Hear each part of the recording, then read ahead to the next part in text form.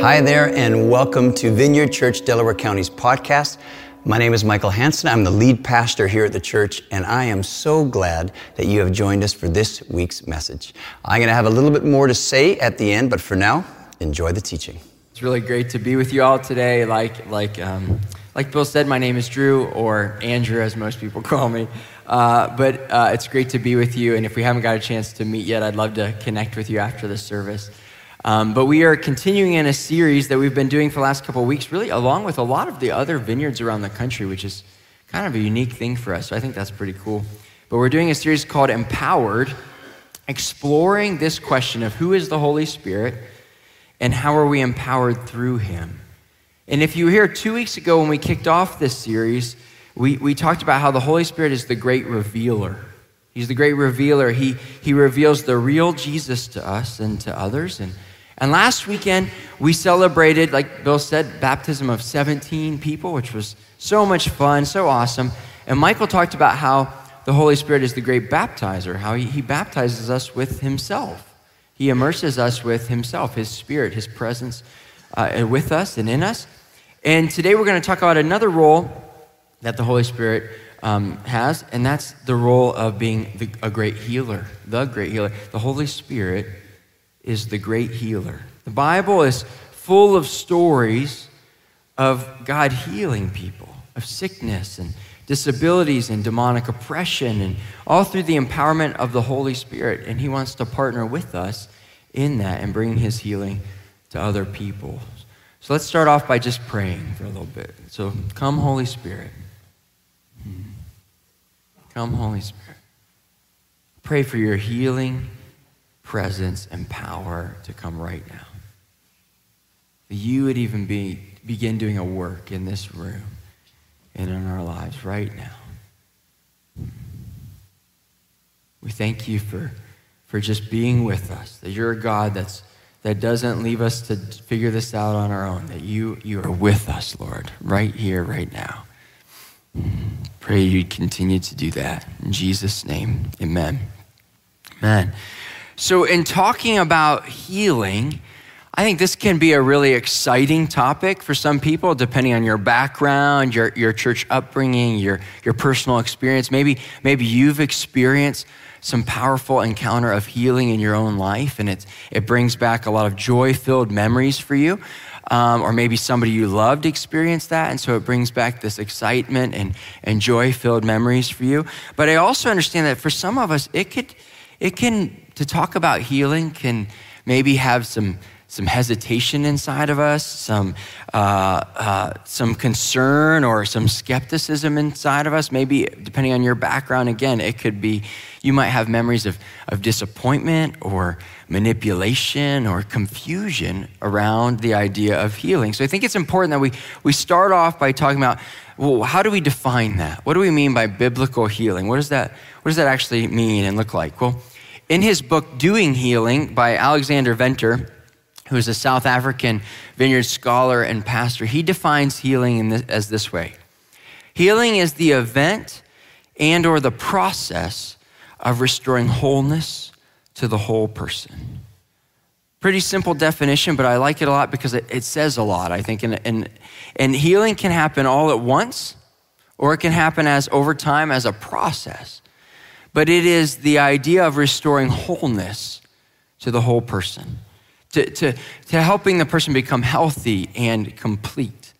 And that can look different ways. Of course, that's physically, yes, physical conditions, of course, but also it could be emotionally, mentally, relationally, with others and with God, too. Part of the way God restores wholeness is by making us in right relationship with him. Right? It's part of what Jesus came to do. And all throughout the Bible, we see examples of God's healing people and restoring this wholeness to people in various ways. And in the New Testament, after Jesus is baptized and the Holy Spirit descends on him like a dove, and it's kind of the image, this dove image of our whole series here, what is one of the first things we see him do? Is that he begins to bring wholeness to people. He begins to heal people. Matthew 4, it says this, verses 23 through 25. Jesus went throughout Galilee, teaching in their synagogues, proclaiming the good news of the kingdom and healing every disease and sickness among the people. News about him spread all over Syria, and people brought to him all who were ill with various diseases, those suffering severe pain, the demon-possessed, those having seizures, and the paralyzed, and he healed them. Large crowds from Galilee, the Decapolis, Jerusalem, Judea, and the region across the Jordan followed him. So right after Jesus gets baptized, one of the first things he does is begin healing people, bringing wholeness to people. And as Jesus went around proclaiming to people the good news of the kingdom of God, that it's here now, and by that, what I mean, the kingdom of God is just that what God is doing in heaven, what he once done in heaven is now beginning to happen here on earth. Jesus is not only telling people that it's here and it's happening, he's demonstrating it. He's healing people. And I like to think of this as kind of the show and tell of Jesus' ministry. Right? Do you remember show and tell in school? Right? Right? It's one thing to tell somebody something's real or that you have experienced it or you have something and it's true. It's a whole nother level to show them. And especially if it's something that's a little surprising or a little unexpected maybe. And that's what we see Jesus begin to do right after being baptized, when he's filled with the Holy Spirit. He not only tells people the good news of the kingdom, he shows them that it's here. And that continued in the early church. In the early church, in the book of Acts, we see the disciples and the early Christians were filled and empowered with the Holy Spirit. And part of what they did was they told the good news to people, but they also showed the good news to people. And a number of healings are recorded in the book of Acts. We see the sick are healed, the lame walk, the possessed are set free. And there's nothing in the Bible that says that we should now think as the modern church that this show and tell method should change. There's nothing in there that says, well, that was just for the early church.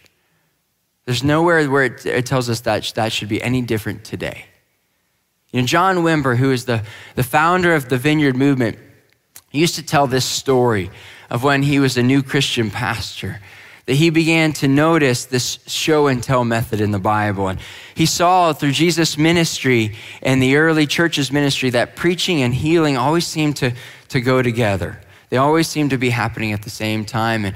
And one day, as John puts it, he was speed reading through the Bible on his lunch break, and he came upon John chapter 14, verse 12, where Jesus says this, "Very truly I tell you, whoever believes in me will do the works that I have been doing." And John said it was like the words just exploded off the page to him, and he just realized, I haven't been doing it. I haven't been. Like, we haven't been doing it. We haven't been doing the stuff. We've been telling people the good news, but we haven't been taking risks and showing them the good news. And so over the next couple of months, and John would preach every Sunday about a story of healing in the Bible. He would talk about it. And then they would spend time showing it, praying for it. And do you know what happened? Do you know what happened over those first few months? Nothing. Nothing happened. Nothing happened. Yeah, in fact, they would pray for the sick, and John said people just got sicker. Like the people who prayed for the sick, next week they were out sick, and so they weren't there at church. It just seemed like it wasn't going the direction that they thought it should be going. And internally, John expressed it. He said, I began to get really frustrated with God. Like God, you're telling me to do this stuff, but yet you're not backing it up. I don't get it. Like, we're not seeing the empowerment of the Holy Spirit moving like we would expect you to. And this continued for over a year. Over a year, they kept praying for people and really didn't see anything happen. And then one day, a husband of a new family in their church who had recently just started coming called John up and asked John to come over to his house because his wife was really sick. She was in bed with a fever and wasn't feeling well. And he said, I know we're new to the church, but I've seen that you guys pray for the sick, so could you come over? And John reluctantly said yes. He said, I didn't really want to go, to be honest. I thought it would be a waste of my time and their time, but I felt like I had to go. And so he showed up, And he went to their house, and there, sure enough, the wife's in bed, like red face, swollen face, like, strong fever, laying in bed. And John walked over to her and basically prayed what he would say a half-hearted prayer. A real short, half-hearted prayer. And he turned to the husband to basically give a speech he'd perfected over the last year. To basically say, well, sometimes, we don't always see the Holy Spirit move like we'd like to see him move. But he noticed that the husband's face was just this big smile. And he was looking over John's shoulder, and John turned around to see the wife up out of bed, color in her face, all back to normal. She's making the bed completely fever-free in an instant. And John was so shocked. He didn't even stick around to process with the husband and wife what had just happened. He's so shocked. He ran out of the house. He ran to his car and he yelled, "We got one!" He was just so excited, so excited. And this started a faith journey in John that led him to believe that not only could we pray for the sick to be healed, like Jesus and the early church did, but that we should be praying for the healing of the sick. And in the Vineyard, this is something that has been foundational in the Vineyard movement, that we believe we are people of the Spirit. We should pray for those who are ill, or we should pray for healing for people. It's part of what we do and spend time doing. Every week we offer that at the end of the service. But it wasn't as if in the early Vineyard days, it wasn't as if, from that point on, everybody who was prayed for got healed. That wasn't the case. They began to see a number of people get healed, but they also saw a lot of people not get healed, at least not in the timing and the manner that they would hope for. And it really led to this idea of the now and the not yet of the kingdom of God.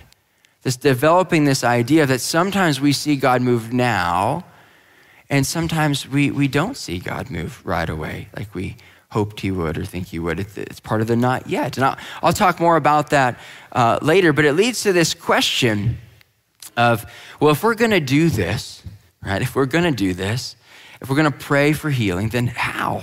How do we do it? How do we partner with the ultimate healer, the Holy Spirit, in praying for people with an expectation that he can heal people, but also not feel like failures when we don't see him always healing people in the way that we think we'd like him to do. So how do we do this stuff, as John Wimber used to put it? How do we do this stuff in a healthy way? Well, I think we have to ask the question, well, what do we see Jesus do? Because he's our perfect example. He's our perfect model of partnering with the Holy Spirit. So what do we see Jesus doing? Sometimes I like to imagine what it would have been like to be one of Jesus' disciples. I think that would have been helpful to actually have seen him in action, right? Like to have been like the disciple, like Matthew, or maybe Andrew. That is my name. I should probably be Andrew. But just to watch him in action and take notes.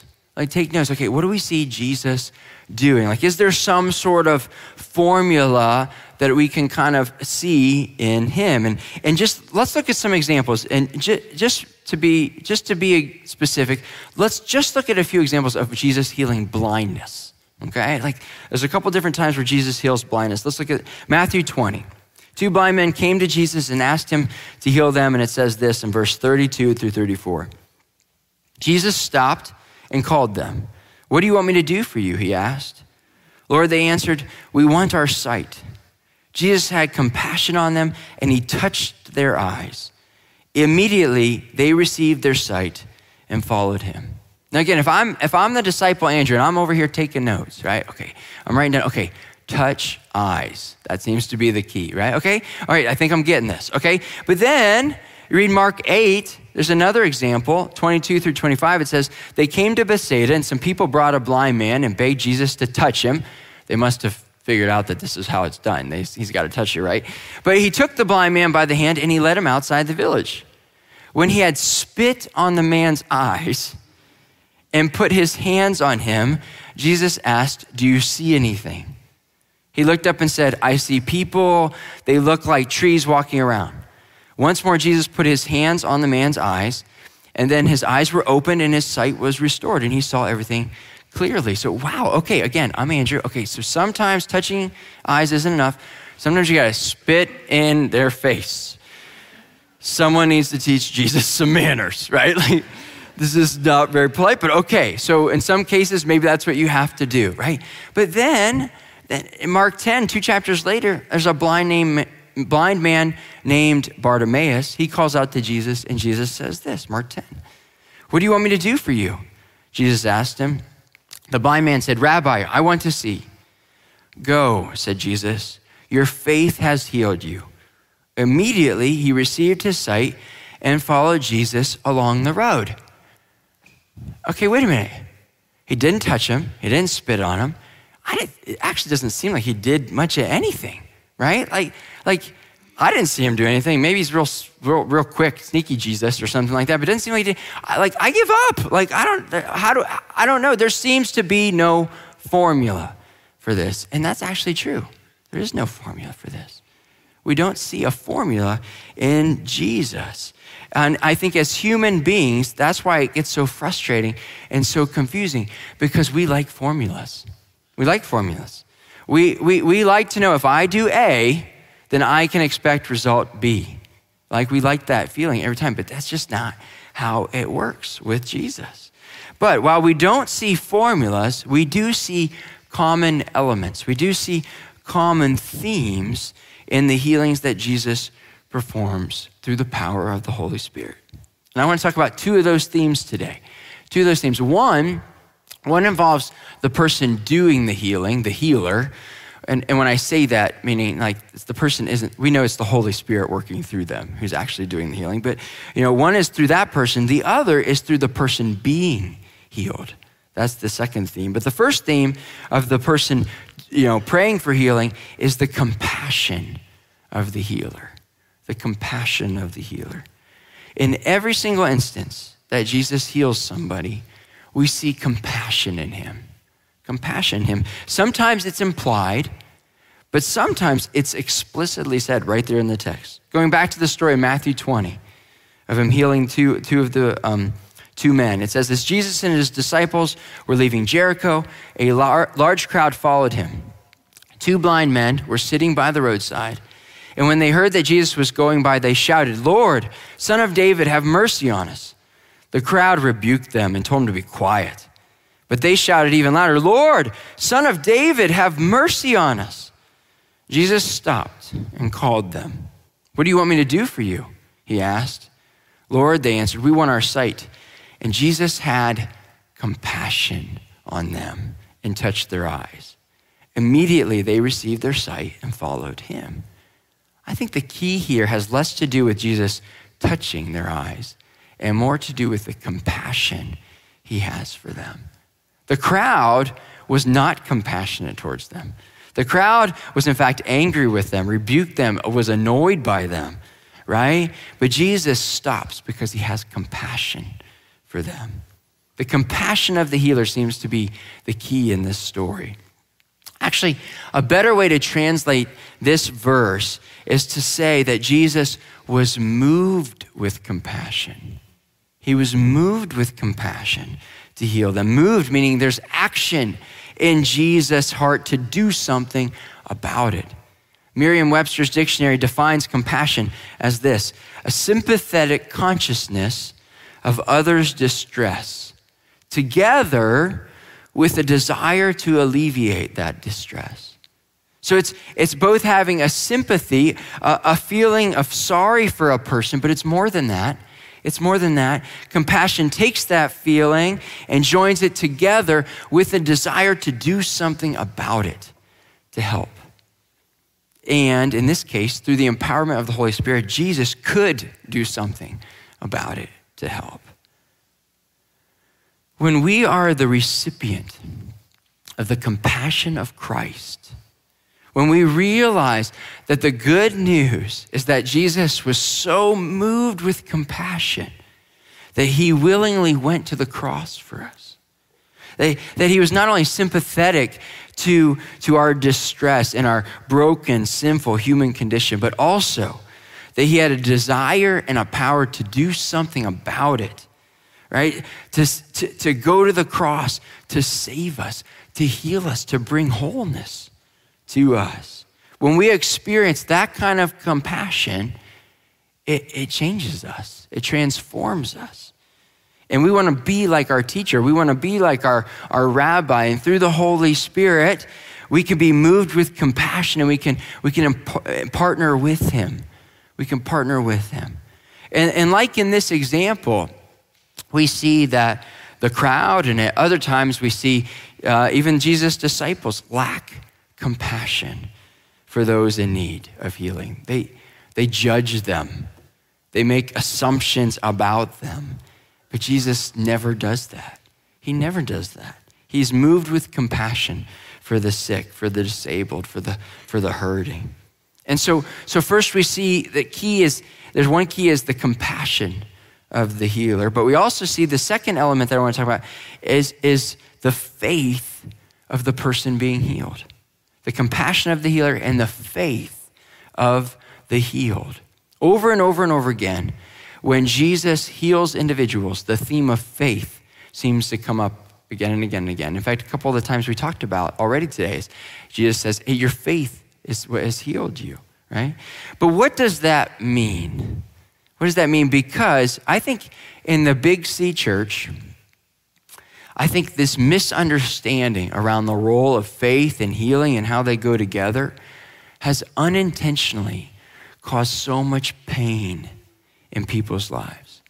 There's people carrying around guilt and shame that if they've asked God to heal them, right, and he doesn't, or he doesn't in the manner or the timing that they ask him to, or they've prayed for a loved one to be healed and he doesn't, at least not in the manner or the timing that they hoped he would, for that must be because they didn't have enough faith. That they carry around guilt and shame and they blame themselves because they haven't had enough faith. And that misunderstanding of how faith and healing work together, I think has again caused so much suffering in the history of the church. But in the Gospel of Luke, there's this beautiful story of Jesus healing someone that I think illustrates this faith of what real faith looks like, what real faith looks like. It's in Luke 7. I want to read it to you. It's verses 1 through 10. It says this, when Jesus had finished saying all this to the people who were listening, he entered Capernaum. And there a centurion's servant, whom his master valued highly, was sick and about to die. The centurion heard of Jesus and sent some elders of the Jews to him and asked him to come and heal his servant. And when they came to Jesus, they pleaded earnestly with him. And they said, this man deserves to have you do this because he loves our nation and he's built our synagogue. So Jesus went with them, and he was not far from the house when the centurion sent friends to say to him, Lord, don't trouble yourself, for I do not deserve to have you come under my roof. That is why I do not even consider myself worthy to come to you. But say the word, and my servant will be healed. For I myself am a man under authority, with soldiers under me. And I tell this one, go, and he goes, and that one to come, and he comes. And I say to my servant, do this, and he does it. When Jesus heard this, he was amazed at him and turned to the crowd following him and said, I tell you, I have not found such great faith, even in Israel. Then the men who had been sent returned to the house and found the servant well. What's amazing to me about this story is it's not even really about the faith of the servant who was healed. It's actually more of the faith of his boss, his master, the Roman centurion. And notice in the story, it's actually not because he deserves it. It's not because he deserves it. When the Jewish elders come to Jesus on behalf of the Roman centurion, they want to make it all about how this man deserves it.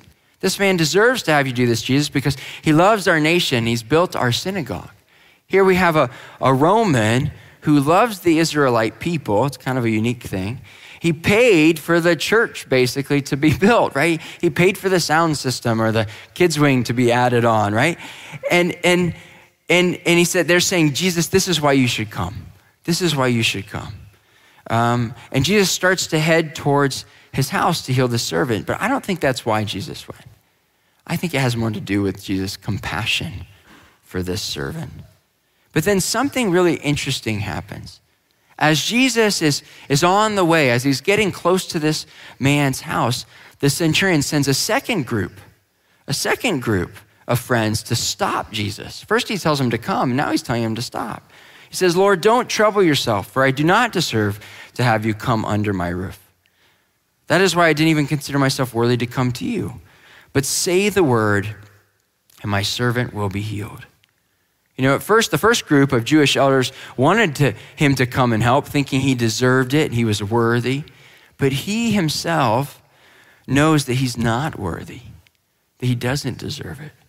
And isn't that true of us sometimes? Sometimes we have people in our lives who maybe look up to us. They've seen things that we've done. They've seen things that we've done, kind things or generous things or helpful things. And they think that, this person they deserve everything, you know. But we know on the inside that we don't deserve it. We know that despite all those good things that we're really still broken and we're sinful and we're not worthy of Jesus coming to us. And yet Jesus still is willing to come to us. He's always willing to come to us. But what's amazing to me here, again, about this story is essentially, he says, you know, Jesus, if you're willing to do it, Jesus, you don't have to even come. You can just say the word. I know that will be enough. You don't even have to come and touch my servant or spit on him or do any of these other things I've heard you do, right? You don't have to do any of that. Just say the word.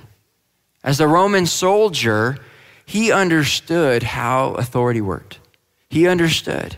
He's, you know, how authority works. Jesus, if you're willing, all you have to do is give the order, and I know it will get done, right? Jesus then turns to the crowd, and he says, never have I seen great faith like this in all of Israel. This is real faith, is what he's essentially saying. This is real faith. And what I love about the centurion's faith in this story is that he expects a yes, but he accepts a no. He expects a yes, but he accepts a no. Real faith expects a yes, but will accept a no. What do I mean by that? Well, he sends his friends the second time, hoping that Jesus will do what he wants, but he accepts that the Lord might not give the order. He might not do it. He hopes Jesus will say the word. He hopes for a yes, but he's prepared for a no. That's real faith. That's real faith. Back in verse 3, again, the centurion, he sends the first group of Jewish elders to ask Jesus to come. That's his first request, will you come? But then he changes his mind with his second group of friends, right? He says, never mind, you don't have to come. You know, what's happening here is that he wants Jesus to come. He hopes he'll come, but now he shows the depth of his faith when he sends the second group and says, no, you don't have to come. You don't have to come because I trust you no matter what. I trust you, Jesus, can handle this situation however you see is best to handle it. God, I would love for you to come and do it my way, but you don't have to do it my way. I trust your way. I trust your way. In the end, no matter what happens, I trust you. In the end, no matter what happens, I will worship you. In the end, no matter what happens, I will put my faith in you. That's real faith. That's real faith. And what's amazing to me, and I don't know if you noticed it, but Jesus doesn't ever say the word, right? He doesn't say, your servant has been healed or be healed or anything like that. Jesus, again, he doesn't really say anything like that, right? From an outside perspective, we don't see him do anything, but when the friends go back to the house, they find that the servant is well. And sometimes, like in this story, the answer will be yes. Yes, and we see God heal in powerful ways. But sometimes it's no or not yet. Real faith worships Jesus when the answer is now. And real faith worships Jesus when the answer is not yet. Right? Real faith worships when the answer is yes and when it's a no. And we have to hold these things in tension. We have to hold these things in tension, the now and the not yet of the kingdom of God. Every Tuesday morning as a staff, we get together and we take some time to have a meeting, our weekly staff meeting where we go over the ins and outs of what's happening in the church. We celebrate what God's been doing. And part of our time is we pray together. We pray together as a group for the church. We pray and celebrate, again, some of the things we've seen God doing. We pray for the needs of the church. We pray for those of you who send in prayer requests and things like that. And we do that every week. And we started to do that this week. And right when we started praying, I felt this nudging from the Holy Spirit to share, hey, I think God might want us to take some time as a staff to just pray for anybody who personally would love to see God come and heal them in some way. Because as staff members, we can be a little stubborn sometimes. We're used to praying for other people, but we're not always used to asking for prayer. And I had this nudging in my head. But if I can be completely honest, I didn't want to bring it up. I didn't want to bring it up. And the reason why I didn't want to bring it up was because I was really, really hungry. Just being honest. I was like, we pray right before we break for lunch at noon, and I was starving.